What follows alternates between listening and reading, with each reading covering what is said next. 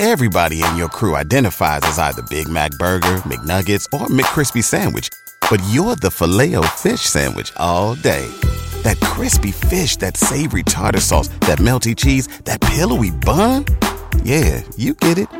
Every time. And if you love the Filet-O-Fish, right now you can catch two of the classics you love for just $6. Limited time only. Price and participation may vary. Cannot be combined with any other offer. Single item at regular price. Ba-da-ba-ba-ba. Every team, every topic, everywhere. This is Believe. Hello, my fellow believers, and welcome into episode number 26 of Combat Bets with Jason Barron on the Believe Network. Thank you so much for joining me on another great episode. Apologies for not getting my next episode out sooner. I hope my listeners haven't missed me too much, and now that I'm here, I have decided to kind of change things up a bit in terms of the format of this podcast. So for this podcast episode number 26, I'll be focusing exclusively on the UFC and MMA, and then in my other podcast, I'll be focusing exclusively on boxing. And I really think this is going to make it easier for the listeners because if you're a UFC fan, you can listen to this podcast. If you're a boxing fan, you can listen to my other podcast. And I think I'm going to keep doing this each time I do a new recording. So I really hope you enjoy this one, which again will be on the UFC.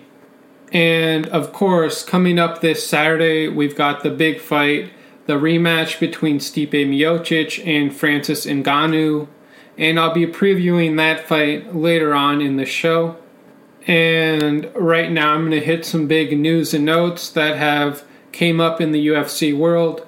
We learned that Khabib Nurmagomedov, perhaps the GOAT in MMA, has officially retired. Although I would not be all that surprised if a fight between George St. Pierre and Khabib gets made at some point in the future.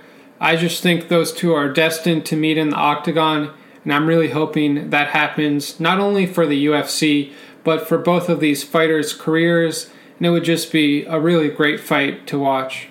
Also, Miesha Tate has ended her retirement and will be returning to the octagon coming in July, so we can look forward to that as well.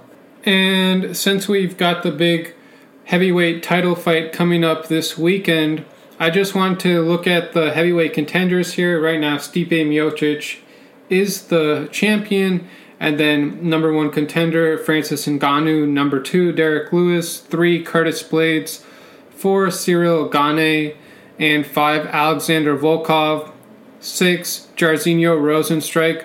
So this is pretty interesting because we've definitely seen a big change in the heavyweight division.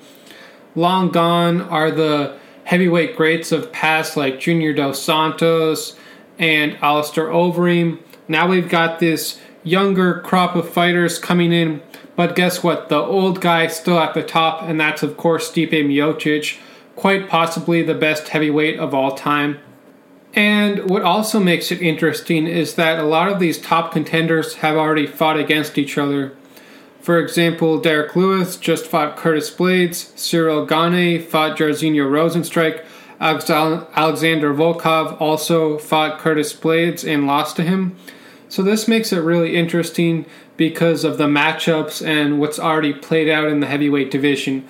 But one big name that I haven't mentioned yet is, of course, Jon Bones Jones, the greatest light heavyweight of all time in the UFC, has now moved up to heavyweight and could likely challenge the winner of Stipe Miocic and Francis Ngannou.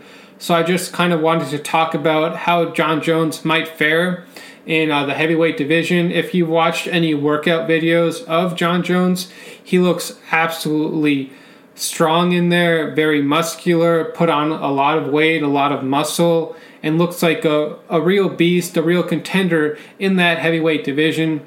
So I can't wait to see him fight his heavyweight debut, and we'll see who he gets matched up against. And of course we know Jon Jones because of his well-rounded game. He has very good takedown defense. He can also take you down. He's got long limbs, so he can throw a lot of elbows, a lot of kicks, really mix up his striking. So it's going to be interesting to see if he loses any speed by moving up in weight, and if he can really contend with those naturally bigger men in the heavyweight division. And now a word from our sponsors, betonline.ag. BetOnline, the fastest and easiest way to bet on all your sports action. March Madness is upon us. BetOnline has you covered for all the news, scores, and odds. It's the best way to place your bets, and it's free to sign up. Head to the website betonline.ag or use your mobile device to sign up today and receive your 50% welcome bonus on your first deposit. BetOnline, your online sportsbook experts. And speaking of March Madness, I'm really glad to see UCLA back in the Sweet 16. It's the team I always root for, as I am from Los Angeles. And of course, USC is also in the Sweet 16. I really like their big man, Evan Mobley. He's going to be a top 5 pick in the NBA draft. A long, rangy big man with some touch from the outside. I like what I see from him. And also Cade Cunningham from Oklahoma State. It's really too bad to see them get knocked out, but gotta give a lot of credit to Oregon State there. They were the underdog going into the game. They played really well offensively, and Oklahoma State just couldn't catch them there at the end of the game. But Cade Cunningham has a very bright future in the NBA. He'll likely be the first overall pick. He's a big, rangy point guard with a smooth offensive game. He can create his own shot or create for others, and I think he'll have even more success in the NBA than he did in college basketball.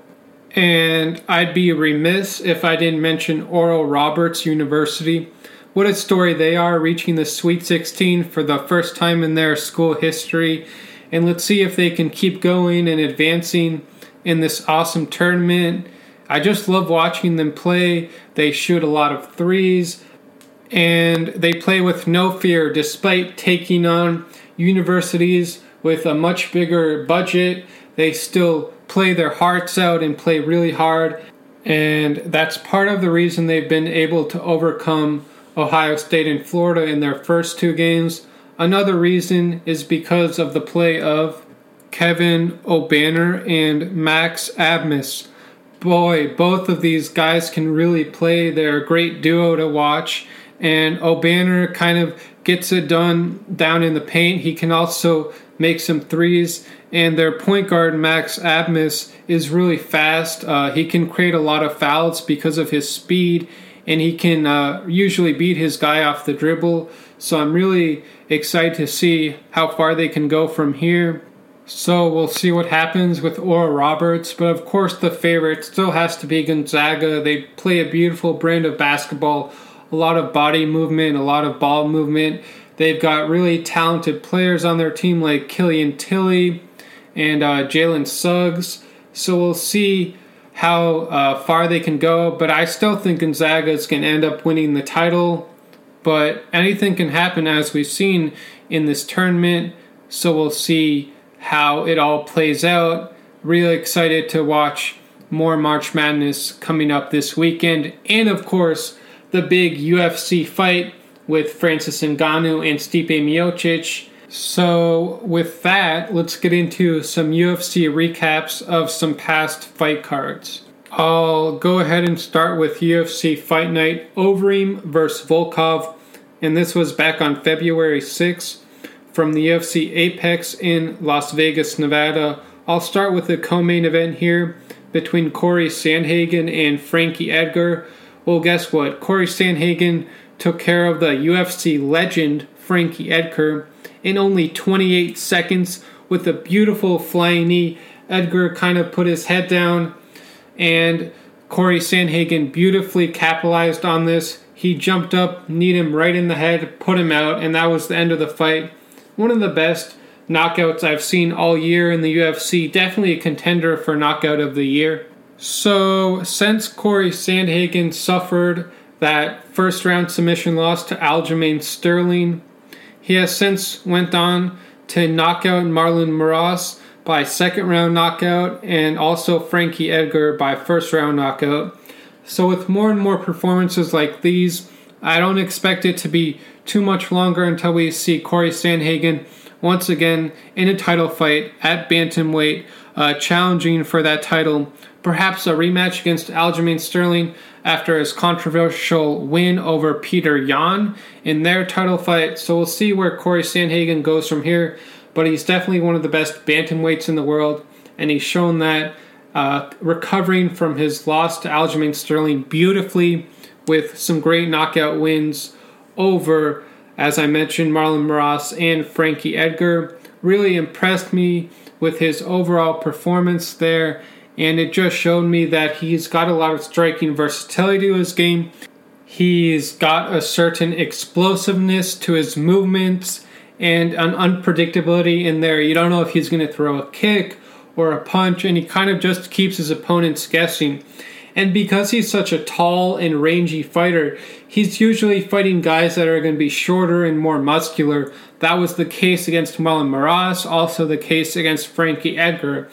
Whereas Aljamain Sterling is more similar to his body type. Aljamain Sterling is also tall and more rangy. He's not as short and muscular like a guy like Peter Yan is. So I think maybe that's part of the reason why he lost to Aljamain Sterling. But in my opinion, that rematch needs to happen, especially now that Aljamain Sterling holds that bantamweight title. And now let's move into the main event on that fight card, which was between Alexander Volkov and Alistair Overeem. And I thought that Volkov really looked impressive in here. I mean, Alistair Overeem could not even get on the inside to try to get some offense going. Volkov kept him on the outside with his long kicks, his long reach, and Overeem just looked like a shell of himself. And I believe that will be the last fight for Alistair Overeem in the UFC. And if it is, he's had an incredible career, giving us some great fights, and he's one of the best heavyweights of all time. He's an older fighter now. Overeem is 40 years old. He's been fighting, I believe, for over 2 decades now. A real veteran of the sport, but on this night, he just ran into a better fighter, the Russian heavyweight Alexander Volkov. Looking at the fight stats here, Overeem, he only landed 10 out of 20 total strikes, and he only had 15 seconds of ground control time. His opponent, Volkov, landed 54 out of 88 total strikes, and 47 of those were to the head, and with 11 seconds of ground control time. So as you can see, most of this fight was waged on the feet, and Volkov clearly was the better striker in there, mixing up his kicks and his punches, and really just impressing me overall with his boxing skills and his takedown defense, because we saw previously in the fight against Curtis Blaydes that Volkov got taken down over and over again, and he really looked like he needed to work on that part of his fight game in order to reach his full potential. And against Overeem, it was a much better performance, really a dominant performance against a UFC legend, and we'll see where Volkov goes from here.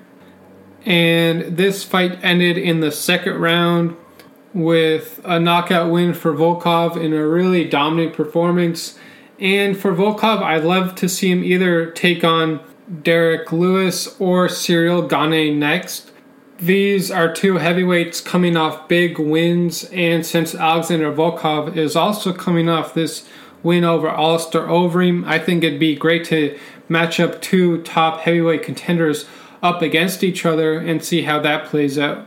And looking at Volkov's record, he's actually already fought Derek Lewis back in 2018, and Lewis won by knockout in the 3rd round. So I think it'd be really interesting to see these 2 fighters do a rematch against each other. I think they've both gone better overall in their fight game since 2018, and it'd be interesting to see how that fight plays out. And that was his first loss in the UFC. His second loss, of course, came to Curtis Blaydes by unanimous decision, and since then he went on to knock out Walt Harris and Alistair Overeem, both by second round knockout. So you can see his fight game is evolving. And I don't think it'll be too long until we see Volkov in an even bigger fight, because he's rounding out his game even more. He's really growing into his body, throwing a lot of kicks, a lot of punches, really able to use his long range very well to keep these fighters on the outside and not really give them any hope. So hopefully Volkov can keep evolving in the fight game and continue this upward trajectory he's on in his very promising fight career. Now I'm going to move on to the next fight card, which is UFC 258, Usman versus Burns, and that was back on February 13th, 2021 from the UFC Apex in Las Vegas, Nevada. I'll go ahead and start with the third fight on the card, and that was between Kelvin Gastelum and Ian Heinisch. Gastelum won by unanimous decision, 29-28, 29-28, and 30-27 on the three judges' scorecards. And this was the type of bounce-back performance Gastelum needed after getting submitted so quickly by Jack Hermansson in the first round back when they fought. And Gastelum here, he really wrestled well in this fight, mixed up his striking pretty well, and kind of had Ian Heinisch guessing the whole fight. He couldn't really get comfortable. And you see that in the fight stats. Gastelum landed 51 total strikes, and he had 6 minutes and 50 seconds of ground control time, and was 6 of 14 on his takedown attempts. So it was clear his strategy was to take Heinisch down and make this kind of a dirty fight, a grimy fight, that Heinisch was really going to have to overcome a lot of obstacles in order to win. And I thought that Gastelum really controlled him well for most of the fight. Although he got slightly outstruck on the feet, Heinisch landed 56 total strikes compared to Gastelum landing 51. And he had 1 minute and 11 seconds of ground control time, only 1 of 6 on his takedown attempts. So it's clear that Gastelum's wrestling really led to this win. And now I believe Gastelum is being matched up against Robert Whittaker in his next fight. I don't know how much I like that fight for Gastelum. I think that Whittaker might just be on a higher level of skill than Gastelum. Although Gastelum gave Israel Adesanya a very tough fight, we'll see if he can do the same against Robert Whittaker. I know I shouldn't underestimate Gastelum, but right now, looking at that fight, looking at what Robert Whittaker has done in this past fight against Darren Till in particular, I believe that he's going to go ahead and beat Gastelum. But that's a fight to look forward to in the future. For now, I'll get back to the main event of UFC 258, which was, of course, Kamaru Usman versus Gilbert Burns for the welterweight title at 170 pounds. And this fight was actually supposed to happen before. However, the fight was postponed because Gilbert Burns, I believe, tested positive for COVID. And because it was postponed, Kamaru Usman ended up taking on Jorge Masvidal, winning that fight by unanimous decision. And was really a pretty boring fight because Usman basically controlled him along the cage or on the ground, really wrestled his way to that victory over Jorge Masvidal. And now, finally, we got to see the fight we were all waiting for, which was Gilbert Burns against Kamaru Usman. And early on, Gilbert Burns was having some success. He was landing some good punches on Usman and kind of getting him off balance. But that didn't last the whole fight because as the second round started, you could see Usman gaining more and more comfortability in there. He switched stances and started throwing southpaw, I believe. And this fight really had me thinking that Usman might just have the best jab in all of the UFC. I mean, look at the effectiveness that he had against Gilbert Burns with it. Look at how he was able to keep a very quality fighter on the outside and really just take all the heart, all the hope out of Gilbert Burns and perhaps finally reaching his dream of attaining that welterweight title. But guess what? The Nigerian nightmare Kamaru Usman still reigns supreme because of his overall boxing skills. And that's what's going to make this guy so hard to dethrone, is he's so great on the feet. He can switch stances.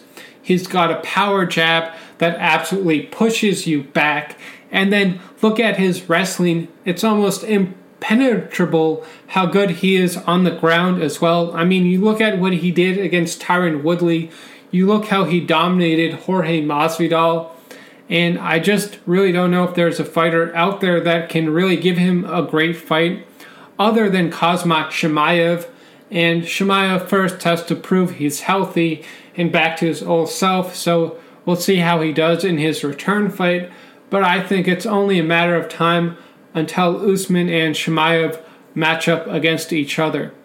But getting back to this fight, I thought that Gilbert Burns had a decent chance of getting upset against Kamaru Usman. But every time you think that, Usman just makes these great fighters look ordinary, whether it's with their striking or with their grappling. And another great thing about Usman is that you can see he can make in-fight adjustments. He can think about the fight in between rounds and realize what he has to do differently to gain an advantage on his opponent. And that's what makes these great fighters so hard to beat, is that not only physically are they so far superior to their opponents, in some cases like with Kamaru Usman, but also mentally and how they think the fight game gives them an advantage on top of that, because they're always looking to see how they can get better, looking to see what weakness they can exploit in their opponents, and honing in on that and using that to their advantage. Because Usman knew against Gilbert Burns, very good grappler, that he probably wouldn't make this much of a grappling match, that he'd really have to figure out how to beat him on the feet. And as I said early on, Gilbert Burns was having some success touching up Kamaru Usman. Usman quickly made that adjustment going into the second round, and then he pretty much had finished him off in that second round. That's why when the third round came, that it only took Usman 34 seconds to end the fight, winning by third round knockout. And the truth is that Gilbert Burns could still probably beat most welterweights in his division. I'd love to see him take on Colby Covington next. Two guys that have lost to Kamaru Usman, but I think a matchup between Covington and Gilbert Burns would be really great. A really great fight between two quality guys. Both of them can wrestle, both of them can strike, and I think they match up really well against each other. And of course, Kamaru Usman, we already know that his next fight will be a rematch against Jorge Masvidal. I don't see that match going that much differently in their first fight. I think Usman wins, and it's going to be a wrestling-heavy attack, just like it was in his first fight. Maybe he'll mix it up a bit more with his striking, but unless Masvidal got a whole lot better in terms of his takedown defense, I don't know how that fight plays out any differently. Now, let's take a look at the fight stats for this fight. Usman landed 2 knockdowns. He landed 93 out of 149 total strikes, so very efficient there. And he had 2 minutes and 5 seconds of ground control time. Gilbert Burns landed 55 out of 124 total strikes, so not very efficient there. And he was 0 of 3 on his takedown attempts. So looking at these stats, it further proves what I was saying, that Gilbert Burns was very deliberate in his striking. I mean, he landed most of his strikes, 93 out of 149. That's a very high percentage. And then you look at Gilbert Burns, 55 out of 124. This shows me that Usman was making him miss a lot. And sometimes when you're missing a lot of punches, a lot of strikes, that can actually take more energy out of you than when you're actually landing. Because instead of hitting someone else's face or their body, you're hitting nothing but air. And that can sometimes really drain their opponents and make them really tired. And I thought Usman, as the fight wore on, was getting more and more discouraged, more and more fatigued, and Usman was just getting stronger and stronger, gaining more and more of an advantage, and that's why he really had a quality performance in another title defense, and another win for him is because of his all-around game, his stamina, his ability to make in-fight adjustments, and also his ability to make great fighters look ordinary, like he's done against Colby Covington, Jorge Masvidal, Tyron Woodley, and the latest victim was Gilbert Burns. Now let's move on to the next UFC fight card. And that would be UFC Fight Night Blaydes vs. Lewis on February 20th, 2021 from the UFC Apex in Las Vegas, Nevada. And in the main event, we had a heavyweight fight between two top heavyweight contenders in Curtis Blaydes and Derek Lewis. And going into this fight, Lewis was actually the underdog, and I believe about a plus 300 or plus 400 underdog to Curtis Blaydes. But guess what? He cashed out. If you did happen to bet on Derek Lewis, he got the second round knockout after Curtis Blaydes went for a takedown, and he put his head right in the line of fire. Derek Lewis quickly took advantage of that, landing a devastating uppercut on the chin of Curtis Blaydes, put him out cold. He followed it up with, I believe, 2 ground strikes that weren't needed. He was already unconscious, and that just shows you the power that Derek Lewis has. He can end someone's night with just one punch, and he did it once again against Curtis Blaydes, a very quality contender. And what puts this performance in even more perspective for me is look at what Curtis Blaydes did against Alexander Volkov, another top heavyweight that I talked about earlier in the podcast. You look at how Curtis Blaydes was able to take him down over and over again, and against Derek Lewis, he couldn't take him down once. And you saw early on in the fight, in the first round, Curtis Blaydes went for a takedown, and Derek Lewis immediately swarmed on him, landed a couple good uppercuts, and that kind of dissuaded Curtis Blaydes from going for a takedown for the rest of that first round. And that first round, I actually thought that Curtis Blaydes won. Even on the feet, he was out striking him, out landing him, throwing a lot of good punches, really able to touch up Derek Lewis, hurt him a few times. You thought maybe the fight would be over and Curtis Blaydes would win by first round knockout. But guess what? Derek Lewis stayed the course, was able to overcome that early onslaught from Curtis Blaydes. And you could just kind of tell he was just waiting for his moment to pounce, and he did exactly that in the second round. But as I said in that first round, I was really impressed with Curtis Blaydes and his overall striking ability. He was really able to win on the feet against a known power striker in Derek Lewis, really touch him up and kick the legs of Derek Lewis, kind of put him on uneven legs because of those power leg kicks that Curtis Blaydes was landing on Derek Lewis. And looking at the fight stats, you actually would have probably thought that Curtis Blaydes won this fight. He landed 28 out of 52 total strikes and 7 to the legs. As I mentioned, powerful leg strikes to Derek Lewis, and he had 15 seconds of ground control time, but was 0 of 3 on his takedown attempts, so could not make this a grappling match against the striker Derek Lewis. Derek Lewis landed 7 out of 23 total strikes, 6 of 21 to the head, and only 1 shot to the body. That's amazing. He only landed 7 strikes the whole fight, but he really only needed 1 to end the fight, and that was, as I said, that beautiful uppercut that came in the second round as Curtis Blaydes was shooting for a takedown. And this fight showed me that Derek Lewis has solid takedown defense, because against an expert wrestler in Curtis Blaydes, Blaydes could not take him down because of his expert striking and his ability to land those uppercuts as soon as Curtis Blaydes went for that takedown.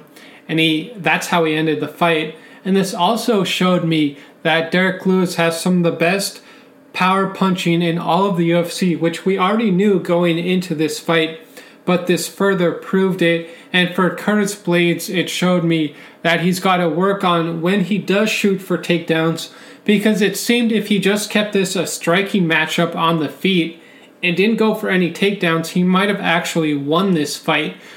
But he just couldn't help himself because he knows what his strengths are, which are his wrestling, which is why he felt the need to go for that takedown. And that ended up being the reason that he lost this fight So great performance from Derek Lewis, and we'll see where he goes from here. Maybe a rematch against Alexander Volkov, as I was saying earlier. He might even deserve that title fight against the winner of Stipe Miocic and Francis Ngannou. I wouldn't put that past him. Or maybe match up Derek Lewis against Cyril Gane, who had a pretty good performance against Jairzinho Rozenstruik. So we'll see how the heavyweight division plays out. But this was definitely a huge win for Derek Lewis. And for Curtis Blaydes, he's kind of got to go back to the drawing board, see what he did wrong. He's still a top heavyweight contender. And I believe if they did a rematch between Lewis and Curtis Blaydes, it might go differently and Blaydes could actually get that win. But on this night, it was a great win for Derek Lewis. And now let's move on to the next UFC fight card. And that was UFC Fight Night Rozenstruik vs. Gane on February 27th, 2021 from the UFC Apex in Las Vegas, Nevada. And in the main event, it was another big heavyweight clash between two top heavyweight contenders in Jairzinho Rozenstruik and Cyril Gane. And Gane, a French fighter who made his debut in the UFC only a few fights ago, as this is now his 5th fight in the UFC, and he's already established himself as one of the best heavyweights in the world. And looking at his record in the UFC, he's got 2 submission wins over Rafael Pessoa and Dontel Mays. He followed that up with a unanimous decision win over Tanner Boser. He knocked out the UFC heavyweight legend in Junior Dos Santos, 2nd round knockout, and followed that up with a unanimous decision win over the very dangerous Jairzinho Rozenstruik. Beat him over the course of 5 rounds to win by unanimous decision. And what's something that really impresses me about Cyril Gane is that he's got a really well-rounded game. He can take you down. He can beat you on the feet. This guy really seems to have no weaknesses, and I just can't wait to see where his career goes from here. He might be getting a UFC heavyweight title shot if he continues on this upward trajectory. He's only 30 years old. As I said, only 5 fights in the UFC so far. And to beat guys like Junior Dos Santos and Jairzinho Rozenstruik really shows me that the level he's at is a very high level. And I'd love to see him get matched up, as I said earlier, against maybe Derek Lewis, Alexander Volkov, Curtis Blaydes. You throw him in there against a fellow top 5 heavyweight contender to see how he does. If he gets through that fight with flying colors, then maybe you get him into that title fight in the not too distant future. So we'll see what happens there. But overall, in his fight against Rozenstruik, I thought it was a really well-rounded performance from Cyril Gane. Rozenstruik, we've seen what he's done to guys like Alistair Overeem, Junior Dos Santos, Andrei Arlovsky, Alan Crowder. I mean, this guy was a knockout machine coming into this fight, coming off a knockout over Junior Dos Santos. But Cyril Gane completely mitigated his strengths and really made this the kind of fight that he was going to win, because he was controlling every aspect of it, from the striking to the grappling and really the overall pace of the fight. And looking at the stats, this just backs up what I saw when I was watching the fight.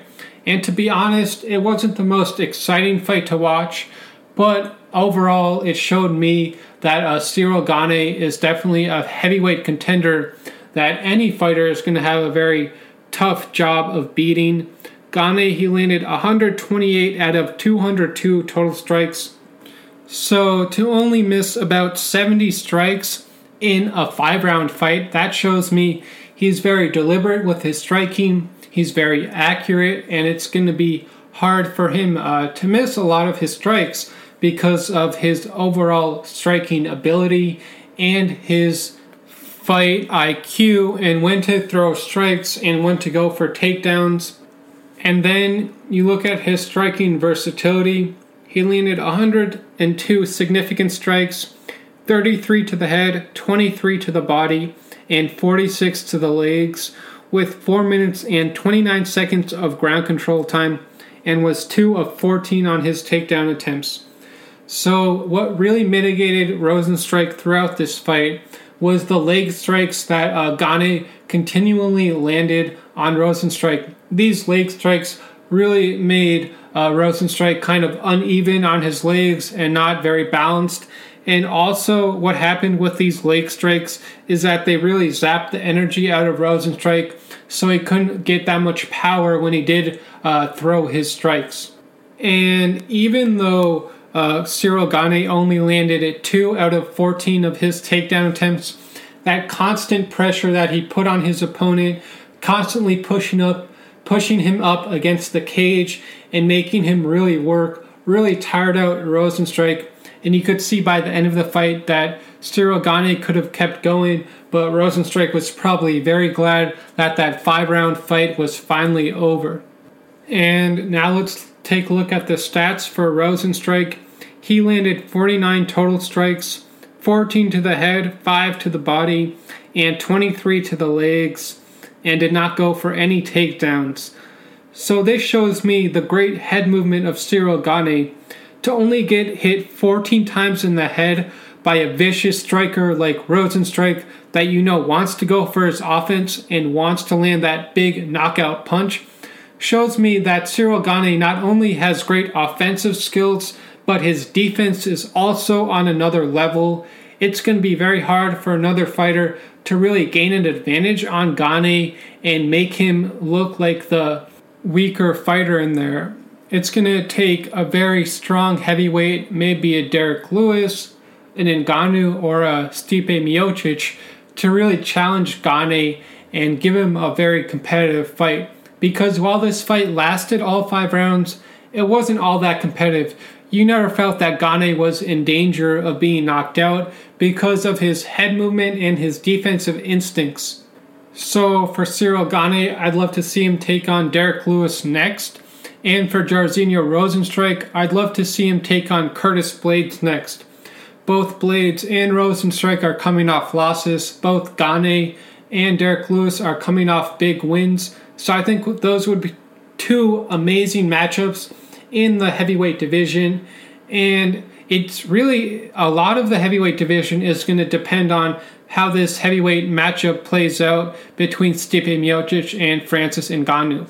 And now let's move on to the next UFC fight card, which was UFC 259, Blachowicz vs. Adesanya on March 6, 2021 from the UFC Apex in Las Vegas, Nevada.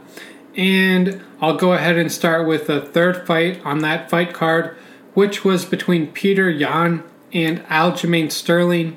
And ultimately, Yan lost this fight by a disqualification in the 4th round after he landed a knee on a grounded opponent.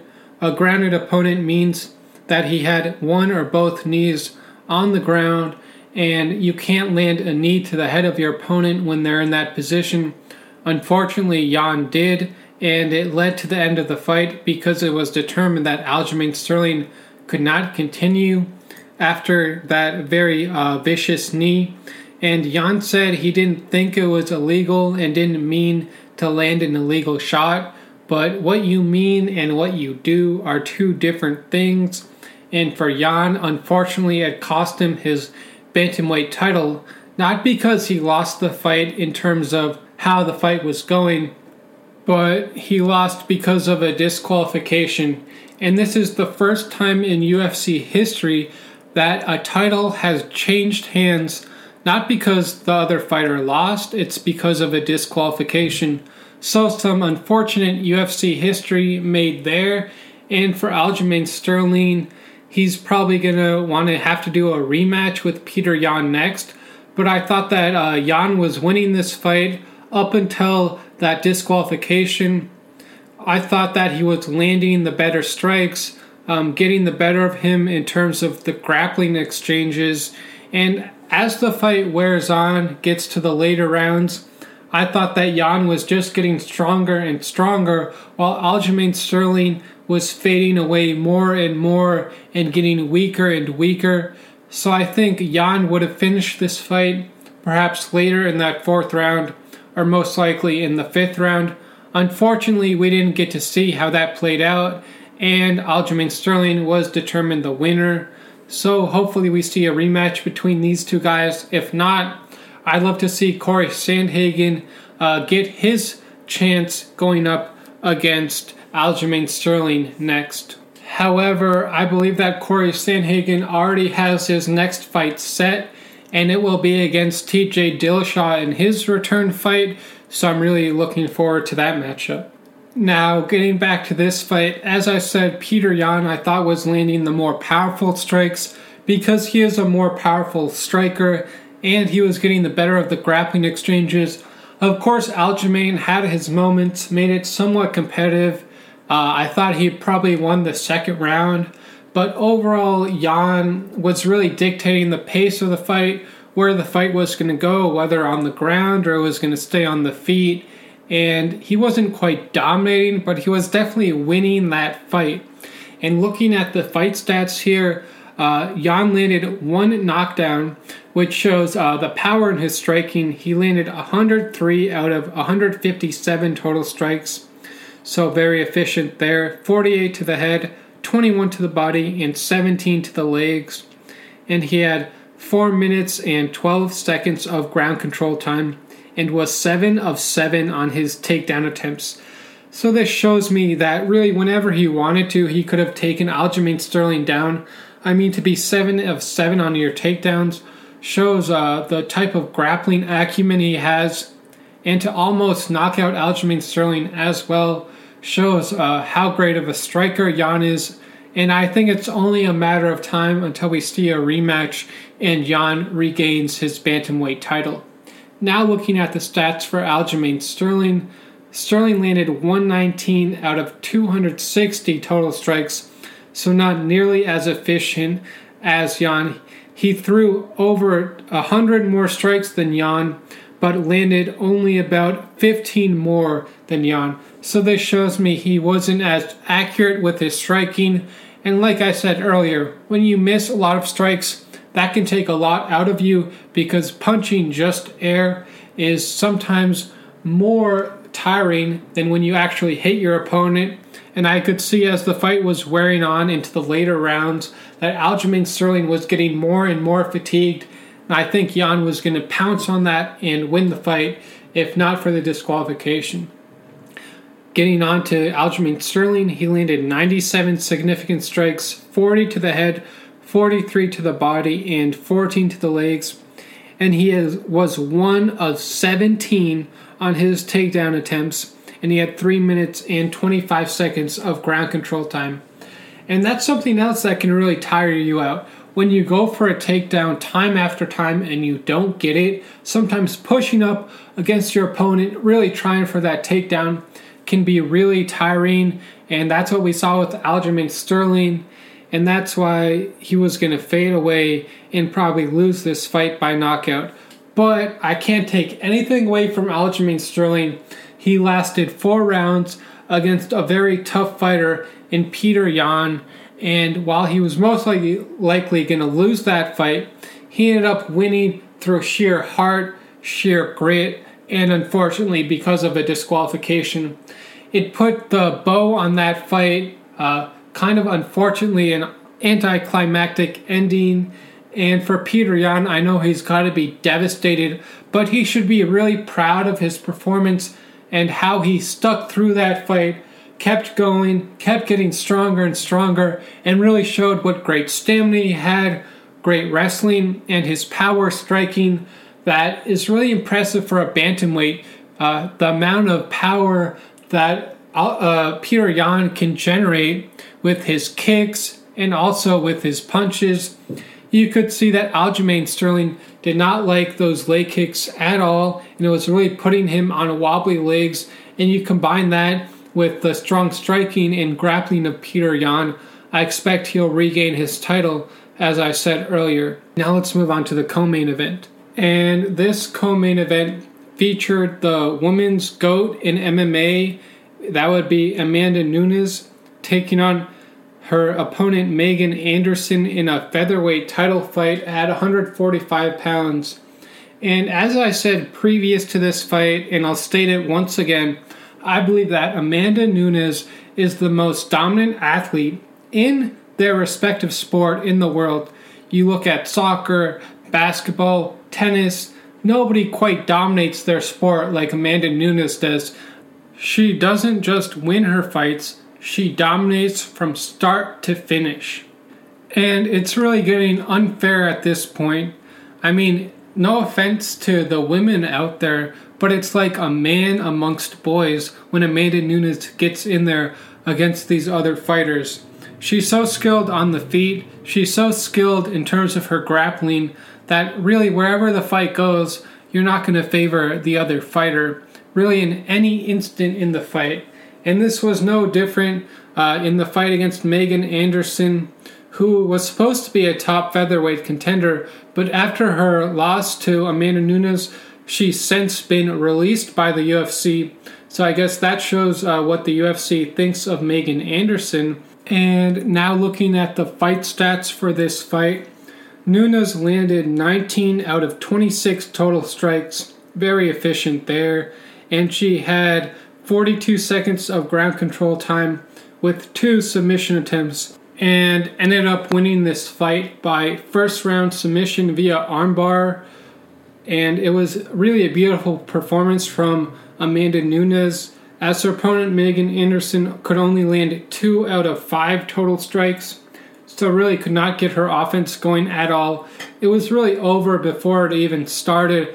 Nunes was able to utilize her beautiful boxing to really keep Megan Anderson on the outside and land some devastating punches that almost knocked her out, and then she followed that up with an armbar submission, as Anderson was completely overmatched in this title fight, and Nunes further established herself as the GOAT in women's MMA, and I think she's just going to keep adding to her legacy each time she fights. And at this point, the only woman I could see giving her a competitive fight would be Valentina Shevchenko. I know they've already fought twice, but why not do a third fight? They were both pretty competitive, and Shevchenko and Amanda Nunes are quite clearly the 2 best fighters in women's MMA right now, and I think they should fight for a third time.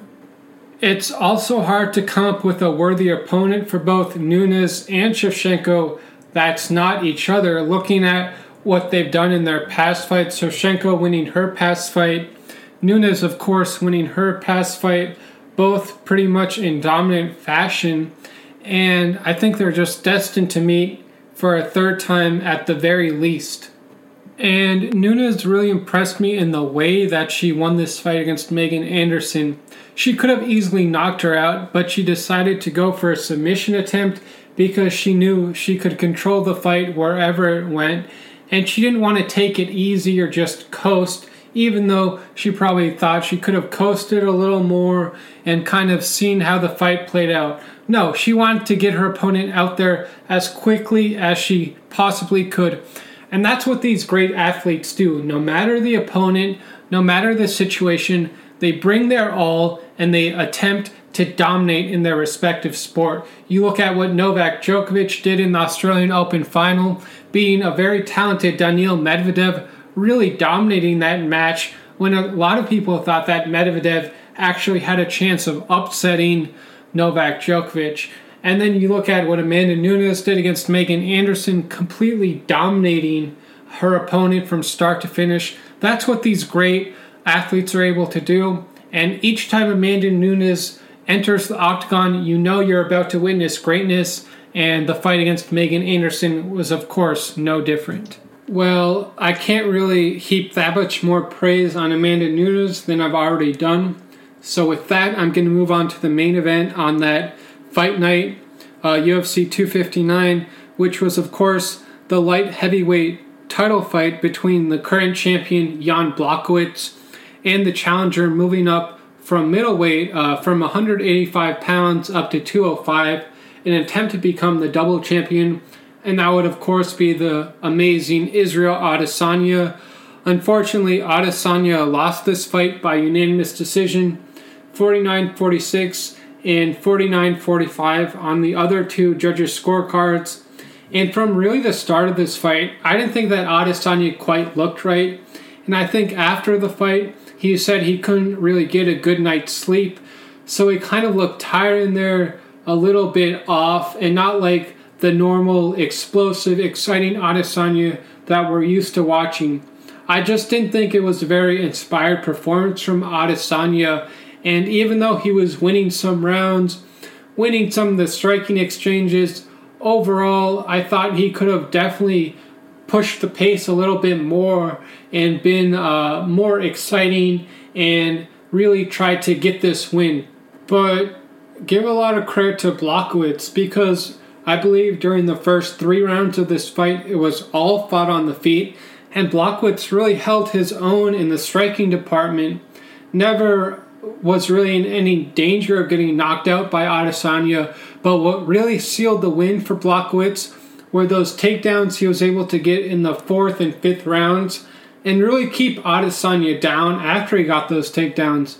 Adesanya could not get back up to his feet, and that's ultimately why he lost this fight, is not so much because of the striking exchanges, but because of when he was taken down, he could not get back up and continue the fight. So after this 5-round light heavyweight title fight, let's look at the fight stats here. Blachowicz, he landed 184 out of 276 total strikes. Very impressive there. 67 to the head, 29 to the body, and 11 to the legs. And he was 3 of 5 on his takedown attempts for 7 minutes and 6 seconds of ground control time. So in a 25-minute fight, he was able to get Adesanya on the ground for over 7 minutes, which is really, as I said, what cemented the win for him. And then Adesanya, he landed 99 out of 182 total strikes, 32 to the head, 17 to the body, and 29 to the legs, and was not able to take Blachowicz down. So this shows me that Adesanya wasn't active enough in the striking department to get a knockout win, and this shows me that Blachowicz was really able to fight a very disciplined fight, not get too excited, not put himself in too much danger in terms of his body movement and his striking. He was really able to fight on the outside, kind of keep Adesanya at bay, and not let him gain those advantages that we've seen him gain against Paulo Costa and Robert Whittaker in the past. And really what Adesanya is very good at doing is hitting the front leg of his opponents to really make their opponents wobbly because of those powerful leg kicks. But against Blachowicz, he was able to land 29 out of 36 leg kicks. But guess what? Blachowicz was able to defend those well enough, and he's got that strong upper body, that strong base, as the naturally bigger man at 205 pounds, that he was able to take those strikes and really make this more of a grimy fight that Adesanya was really going to have to earn if he was going to win. And what Blachowicz is good at doing is he can win by knockout, but he can also win a long, drawn-out fight. We saw him win by knockout against Dominic Reyes, and then against Israel Adesanya, we saw him draw him out, take Adesanya to deep waters, and then when Adesanya was starting to fatigue a little bit, that's when he went for his takedowns and put Adesanya down, and he could not get back up. But as I said earlier, I did not think this was the Adesanya that we're used to seeing, the same striking, the same head movement, and maybe this was due to him not getting a good night's sleep.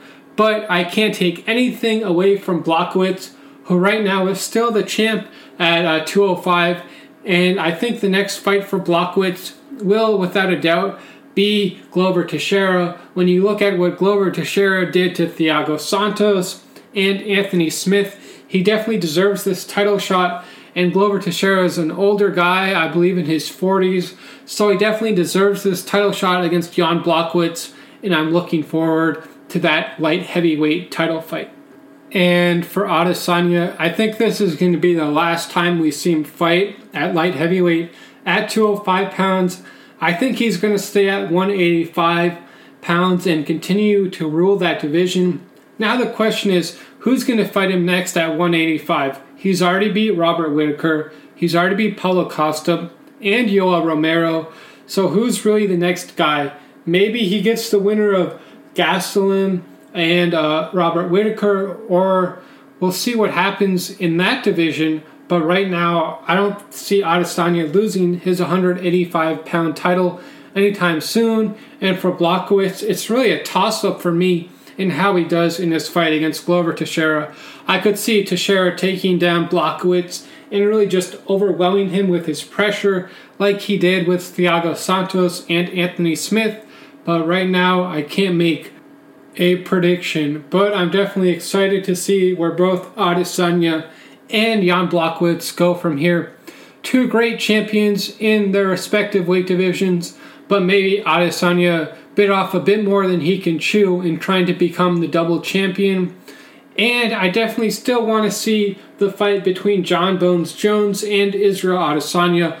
Unfortunately, with this loss to Jan Blachowicz, I don't think that fight will be happening, and I don't think it makes sense right now for that fight to happen, as John Jones is moving up to heavyweight and Jan Blachowicz is the champion at 205, and of course Adesanya will be fighting at 185 pounds from here on out, barring a major surprise. So really a great, well-rounded performance from Jan Blachowicz here. The Polish power, he was really able to use his striking and his takedowns with great versatility. He's kind of got those unorthodox striking techniques that keep his opponents off balance.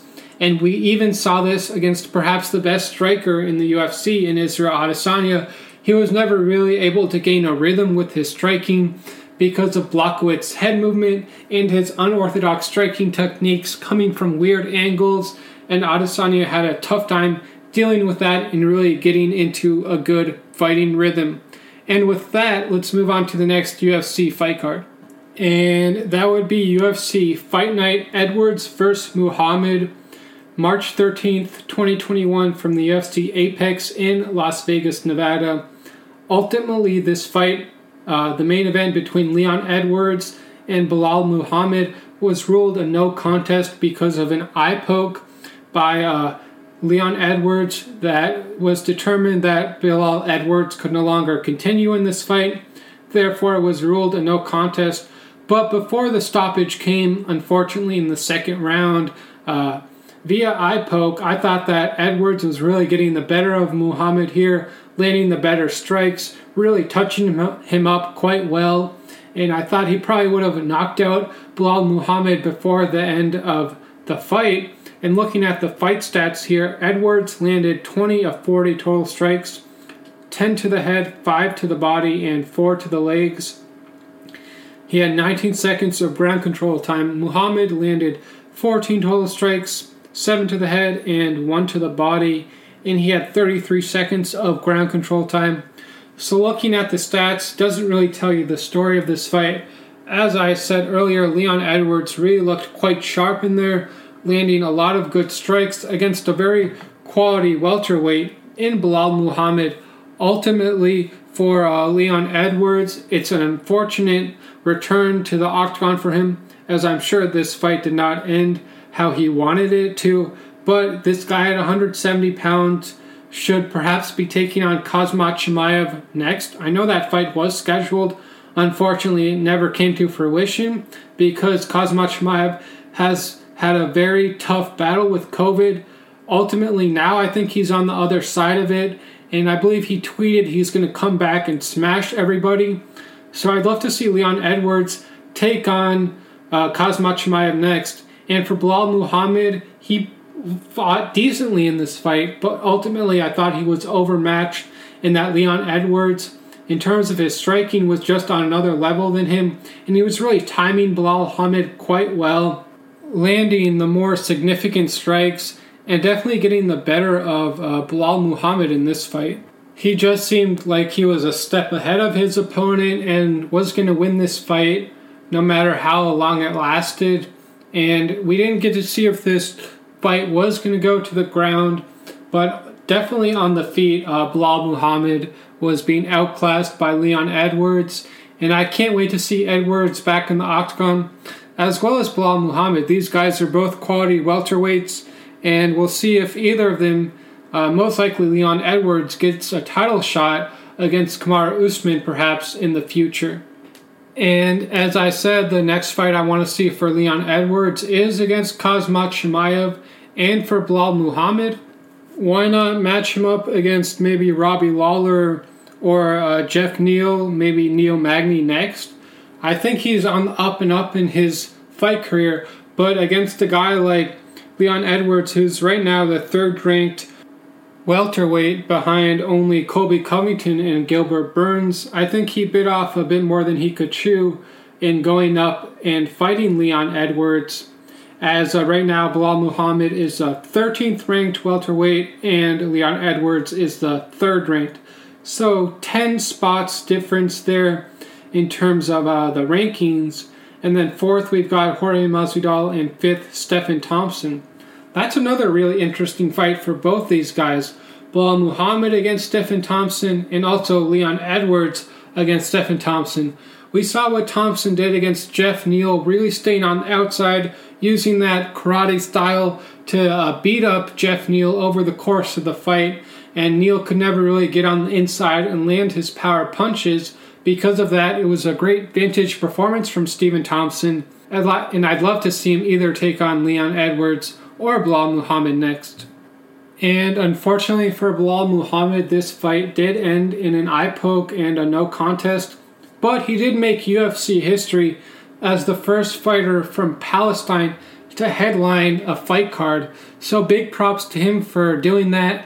And I think this will be the first of many fight cards that Belal Muhammad will be headlining, because he is a main event type of fighter. He's very exciting with his striking techniques. But ultimately against Leon Edwards, I think that Edwards was just on a higher level than him, and that's why ultimately he was going to lose this fight. Now let's move on to the next fight card, which was UFC Fight Night Brunson versus Holland, and this was back on March 20th, 2021 from the UFC Apex in Las Vegas, Nevada. And in the main event, it was a middleweight fight between Derek Brunson and Kevin Holland. And going into this fight, Holland had a lot of momentum coming off an amazing 2020, where I believe he won 5 times in that calendar year. But Derek Brunson really did well to mitigate Kevin Holland, and he fought very well to his strengths, which was wrestling, and really dominated the fight in terms of the wrestling department. Now when the fight was on the feet, for those brief moments during the fight, Holland was really getting the better of Derek Brunson, and he thought maybe he was going to get the knockout. But ultimately, what Holland has to work on is not putting his torso so far forward, because whenever he would throw a strike, his torso would come forward, Derek Brunson would go down for a takedown, and usually get it. Now let's look at the fight stats for this middleweight main event at 185 pounds. Brunson landed 226 strikes. He landed 28 to the head, 7 to the body, and 8 to the legs. He had 16 minutes and 55 seconds of ground control time.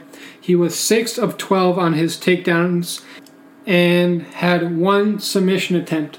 So that's right, in a 25-minute fight, almost 17 minutes, so only 8 minutes really on the feet, 17 minutes were spent on the ground with Holland on the bottom and Derek Brunson on top, just really controlling the grappling exchanges, and Holland could not get back up.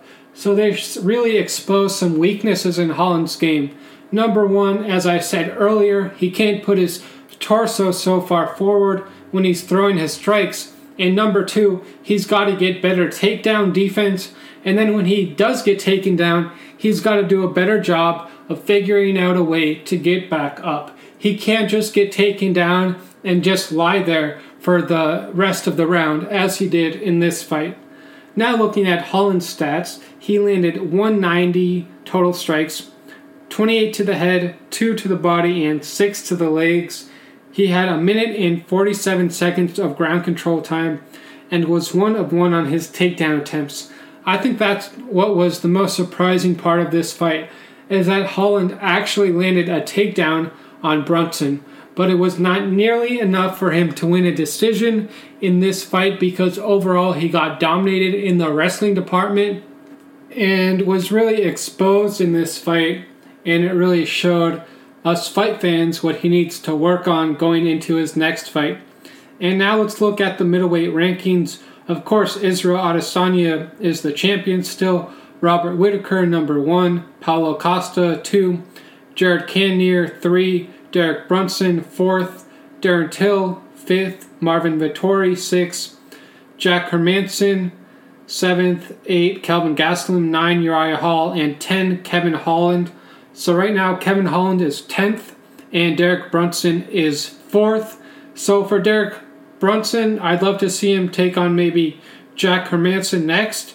And for Kevin Holland, why not match him up against Uriah Hall, perhaps, or maybe even Jared Cannonier next. Both these guys are very quality middleweights, but I don't think either of them are quite ready for a title shot yet. But they're definitely very quality fighters, and Derek Brunson showed that he's just a little bit more well-rounded. And even sometimes on the feet in that fight, Derek Brunson was getting the better of Kevin Holland, landing some nice uppercuts on the feet to set up his next takedown. And Holland, he landed some good strikes on the feet, but it wasn't nearly enough, and he didn't keep the fight up on the feet for nearly long enough to ultimately win that fight. Well, that will conclude all my UFC recaps. And now let's get into my UFC preview of this upcoming fight card coming up on March 27th, 2021 from the UFC Apex in Las Vegas, Nevada. And that is, of course, UFC 260 Miocic vs. Ngannou 2, the rematch. The main card starts on pay-per-view at 7 p.m. Pacific Time, prelims on ESPN and ESPN Plus at 5 p.m. and early prelims at 4:30 on ESPN and ESPN Plus. So a very strong fight card here. Let's see who's fighting coming up this Saturday. We've, of course, got the big main event rematch between Stipe Miocic and Francis Ngannou for Miocic's heavyweight title. And in the third fight, we've got Sean O'Malley taking on Thomas Almeida in a very tasty bantamweight matchup that I think has a chance to be fight of the night if Almeida can keep this fight on the feet and make it go for a few rounds. Sean O'Malley is 26 years old. He's 5'11", 135 pounds with a 72-inch reach. His opponent, Thomas Almeida, is 29 years old. He's 5'7", 135 pounds with a 70-inch reach. Almeida is Brazilian, while O'Malley is American. And O'Malley's the favorite in this fight, coming in as a minus 330 favorite. Almeida the underdog at plus 260. So if you're thinking of backing Almeida, you could get a pretty decent payday there. But let's look at Almeida's fight history here quickly. And Almeida is coming off 3 straight losses to Jimmy Rivera, Rob Font, and most recently to Jonathan Martinez back in October of 2020. And he's also lost to Cody Garbrandt in the past, but his most recent win came in 2016 when he beat Albert Morales. So this guy, Almeida, hasn't won since 2016. He's hoping that in 2021 he can finally get back to his winning ways. But for Sean O'Malley, he is also coming off a loss. The first loss in his career to Marlon Vera by a knockout in the first round. And this was kind of a fluke knockout because Sean O'Malley hurt his ankle and went down. Marlon Vera took full advantage and got the knockout win. But I think if O'Malley hadn't suffered that injury during the fight, he might have won that fight. But this one loss doesn't take away from the very promising career of Sean O'Malley, who previous to that knocked out Eddie Wineland beautifully with, I believe, a straight right hand that put him down. and it was really a one-punch knockout as that was the end of the fight. And Eddie Wineland is a very quality UFC veteran, and Sean O'Malley disposed of him really with one punch, something we've never seen before Wineland get finished like that. And for O'Malley, he's got to bounce back after his loss to Marlon Vera, and I think he will win this fight against Thomas Almeida. O'Malley's a very unique striker. He throws a lot of unorthodox strikes from different angles. Very hard to predict how he's going to move and how he's going to strike. And he's got a lot of power. Even when it looks like he's not throwing with a lot of power, his punches will generate a lot of power, as you saw against Eddie Wineland when he knocked him out. And there's really two ways that a fighter gets to be good at throwing power shots. One is by technique. They're just very technically sound. That's why when they land their strikes, they land with a devastating effectiveness. And the other is kind of just God-given ability. Some guys are just born with great power, like a Derek Lewis or a Francis Ngannou. And some guys get their power from their technique. I think Sean O'Malley has a little bit of both. He's got great God-given ability to get knockouts, but also he's very technically sound in terms of how he throws his strikes. So I see this fight going O'Malley's way. I'll say O'Malley wins by second round knockout. I predict a spectacular knockout similar to the one he had against Eddie Wineland. So we'll see if O'Malley can come back from his only career loss to Marlon Vera and win against Thomas Almeida, which, as I said, I think he will via second round knockout. In previous to the loss to Vera, he beat Eddie Wineland, Jose Quinones, Andre Soukmath, and Terrion Ware. So his record right now is 12-1, 8 wins by knockout, and he has 1 submission win. So clearly this guy is a knockout artist, and his opponent, Thomas Almeida, is actually a bit more experienced in there. He's 22-4, but as I said, he's lost his last 3 fights, and he also lost to Cody Garbrandt before that in 2016, and his last win came in 2016 to Albert Morales. And I don't think he'll be beating Sean O'Malley, so O'Malley here by a spectacular second round knockout. Really looking forward to watching O'Malley again, because I think he's one of the most exciting fighters on all of the UFC, and you never quite know what he's going to do because of his unorthodox striking techniques and really his all-around striking game. Now let's get to the co-main event, a welterweight fight between Tyron Woodley and Vincent Luque. Woodley is American and Luque is Brazilian, so another matchup between an American and a Brazilian. However, in this fight, Luque is the favorite at -260, Woodley the underdog at +210. And Woodley is 38 years old, and he's 5'9", 170 pounds, with a 74-inch reach. And his opponent, Vincent Luque, is 29 years old. He's 5'11", 170 pounds, with a 75.5-inch reach. And Luque is the favorite going into this fight because Tyron Woodley did not look very good in his last fight against Colby Covington. Covington pretty much dominated him with his wrestling, and ultimately he lost that fight because I believe he had a rib injury that put a stop to the fight, but Covington was going to win that fight either way. And Vincent Luque has a record of 19-7 with 1 draw. He's got 11 knockouts and 6 wins by submission. So this shows me he can really get it done either by knockout or by submission. A very well-rounded fighter. He's coming off an August 1st win in 2020 over Randy Brown, a knockout win in the second round. He also beat Nico Price previous to that by TKO doctor stoppage in the third round. His last loss came to the very talented and very hard to hit Stephen Thompson, as Luque lost that fight by unanimous decision. But his last loss previous to that came to Leon Edwards by unanimous decision in 2017.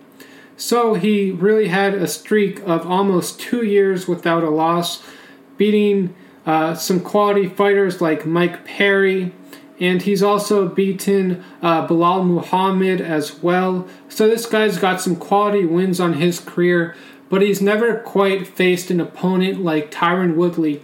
And I feel like a lot of people are writing Tyron Woodley off, especially because of his last few performances against Kamaru Usman, also against Colby Covington. He just hasn't looked like that dominant welterweight champion that he once was, all those years before, back in 2018 when he beat Darren Till by submission.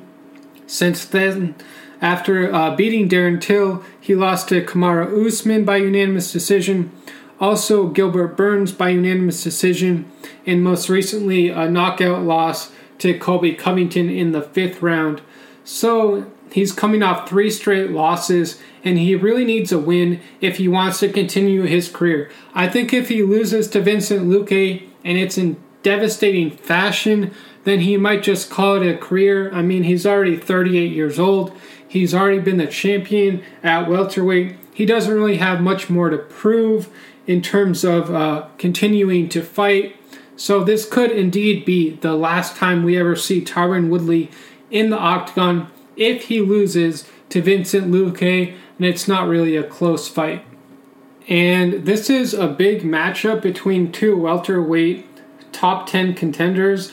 Right now, Tyron Woodley is 7th behind Michael Chiesa, 8th Damian Maia, 9 Neil Magny, and 10 Vincent Luque. So this is a matchup between the 7th ranked guy in Tyron Woodley and the 10th ranked in Vincent Luque. Maybe after this fight, those 2 rankings flip and Vincent Luque is ranked above Tyron Woodley, especially if he gets a win here, which I think he will. So I'm going to go ahead and pick Vincent Luque to win by unanimous decision.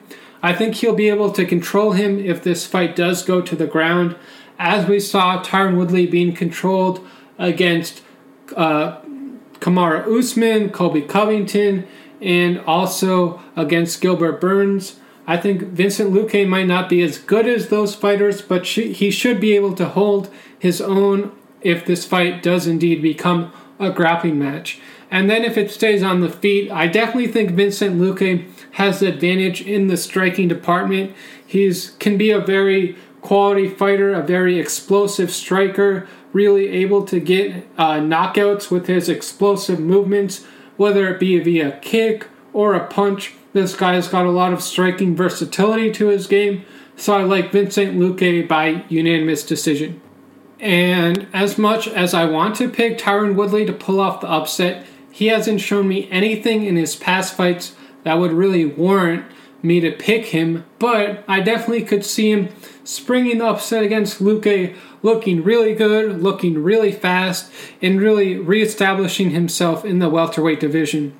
Unfortunately, I just don't see that happening, not at this late stage in his career when he's already 38 years old and coming off 3 really tough losses.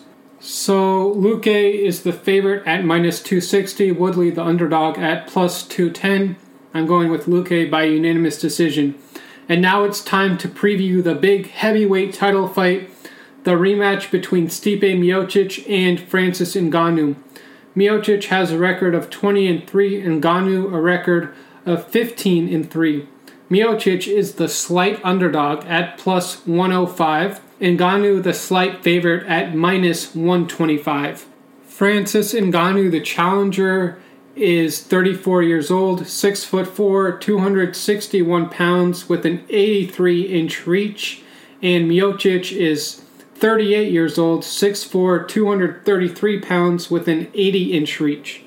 And right now, going into this fight, I believe that Stipe Miocic is the greatest UFC heavyweight in history. However, if he loses to Francis Ngannou, he cannot keep that title.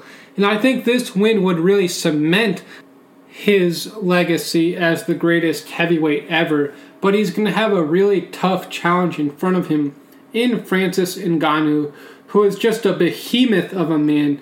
Very scary, perhaps the scariest man in the UFC. I mean, you look at his body, you look at how he punches, You look at his scary knockouts, and you're like, is this guy even human? This Cameroonian heavyweight could make history as the first fighter from Cameroon to become a UFC champion. And his only losses in the UFC have come to Derek Lewis by unanimous decision and Stipe Miocic by unanimous decision. Both losses came in 2018. Since those losses, he's knocked out Curtis Blades in the first round, Cain Velasquez in the first round, Junior Dos Santos in the first round, and most recently Jairzinho Rozenstruik in only 20 seconds in the first round. That's right, he's coming off 4 straight first-round knockouts. He's also knocked out big names like Alistair Overeem and Andrei Arlovsky. He also beat Curtis Blades back in 2016 by TKO doctor stoppage. So he's beaten Curtis Blades twice, and great heavyweights like Junior Dos Santos, Cain Velasquez, and Alistair Overeem, all beating those guys by first-round knockout. This guy is an absolutely scary fighter, and I would be very scared if I had to face him. I can't really fathom how Stipe Miocic is feeling now, especially after watching the tape of Ngannou's last few fights against Rozenstruik and Dos Santos. This guy is just an utter destroyer, so Miocic is really going to have a wrestling-heavy attack, I believe, and see if he can take him down a few times and really make Ngannou tire out, because Miocic will be on top of him with his grappling techniques. That's why this fight is so hard to pick, because I could easily see Ngannou getting a first-round knockout and becoming the UFC heavyweight champion. I could also see Miocic grinding out a decision win with good striking and solid grappling as he tires out Ngannou over the course of 5 rounds. And now looking at Miocic's fight history, he's coming off an August 15th win in 2020 over Daniel Cormier. Previous to that, he knocked out Daniel Cormier in August of 2019. So that's almost a year between his 2 most recent fights. He's coming back quicker than that as he's fighting now in March of 2021. But his only career losses have come to Daniel Cormier by knockout, Junior Dos Santos by unanimous decision in 2014, and Stefan Struve by knockout back in 2012. So really this guy hasn't lost since 2014 because he avenged his 1 loss to Daniel Cormier in 2018. So really since 2016, this guy has held the heavyweight championship belt until briefly losing it to Daniel Cormier. And he's beat a who's who of heavyweight legends, from Fabricio Verdum, Andrei Arlovsky, Alistair Overeem, got a knockout win over Junior Dos Santos, avenging that loss. Unanimous decision win over Francis Ngannou, and his last 3 fights have come against Daniel Cormier, who has since retired. So for this fight, I could see it going either way, but I'm going to go ahead and pick Francis Ngannou to win by first-round knockout. I just think he's the biggest destroyer in the UFC, and finally he's going to get over the hump and become the UFC heavyweight champion. I just think that Stipe Miocic is a little past his prime, and even though he beat Daniel Cormier by unanimous decision, that was still a pretty close fight and a well-fought fight, but that was between 2 very old fighters, and Ngannou is only 34 years old. He's a young lion, and he's just waiting for his chance to pounce, and I think he's going to find that and pounce on Miocic and knock him out in the first round. However, I would not be surprised at all if Miocic ends up winning this fight by decision. We've seen him do it once before against Francis Ngannou, and he could do it again, but I think Ngannou might just be on another level than from their first fight and could indeed become the UFC champion come Saturday, March 27th. So I'm really looking forward to this fight and really the whole fight card. But for right now, I'm going to go ahead and pick Ngannou by first-round knockout. I mean, I'm just looking at what he's doing to these other heavyweights, how he's just walking right through them, knocking them out, no problem, with tremendous power in his punches. I don't know if Miocic can really stay away from that for too long. But on the other hand, Miocic is a very solid all-around fighter. Whether it goes to the ground or it stays on the feet, he's got power in both hands. He's got really good takedowns, really solid wrestling. And that's somewhere that Ngannou could really struggle in this fight, is in the grappling department. Because if most of this fight becomes a wrestling match, I think that Miocic once again wins by decision. But as I said, I'm going with Ngannou by first round knockout. Well, my fellow believers, that will conclude episode number 26 of Combat Bets with Jason Barron on the Believe Network, presented by betonline.ag. Thank you so much for listening. And remember, tune in to my other episode if you want to hear all my takes on what's been going on in the world of boxing. But I thought it'd be better for this particular podcast to just focus on the UFC. So thank you so much for listening once again. And remember, Kobe forever, Mamba forever, Maradona forever, Hank Aaron forever, and of course I've also got to add Elgin Baylor forever. We've lost some great Laker legends, but hopefully the Lakers are okay this season, even though right now they're without Anthony Davis and LeBron James. They're really going to have to push forward here and try to, keep the ship afloat while their two star players are out. Once again, thank you so much for listening. And remember, tune in for UFC 260 coming up this Saturday. Thank you. And enjoy all the great fights that are coming up. And also remember, continue to social distance, continue to wear your mask as we get through this virus together. Hopefully we're all going to be vaccinated very soon. And once again, thank you so much for listening and have a great weekend, everybody. Thank you for listening to Believe. You can show support to your host by subscribing to the show and giving us a 5-star rating on your preferred platform. Check us out at Believe.com and search for BLEAV on YouTube.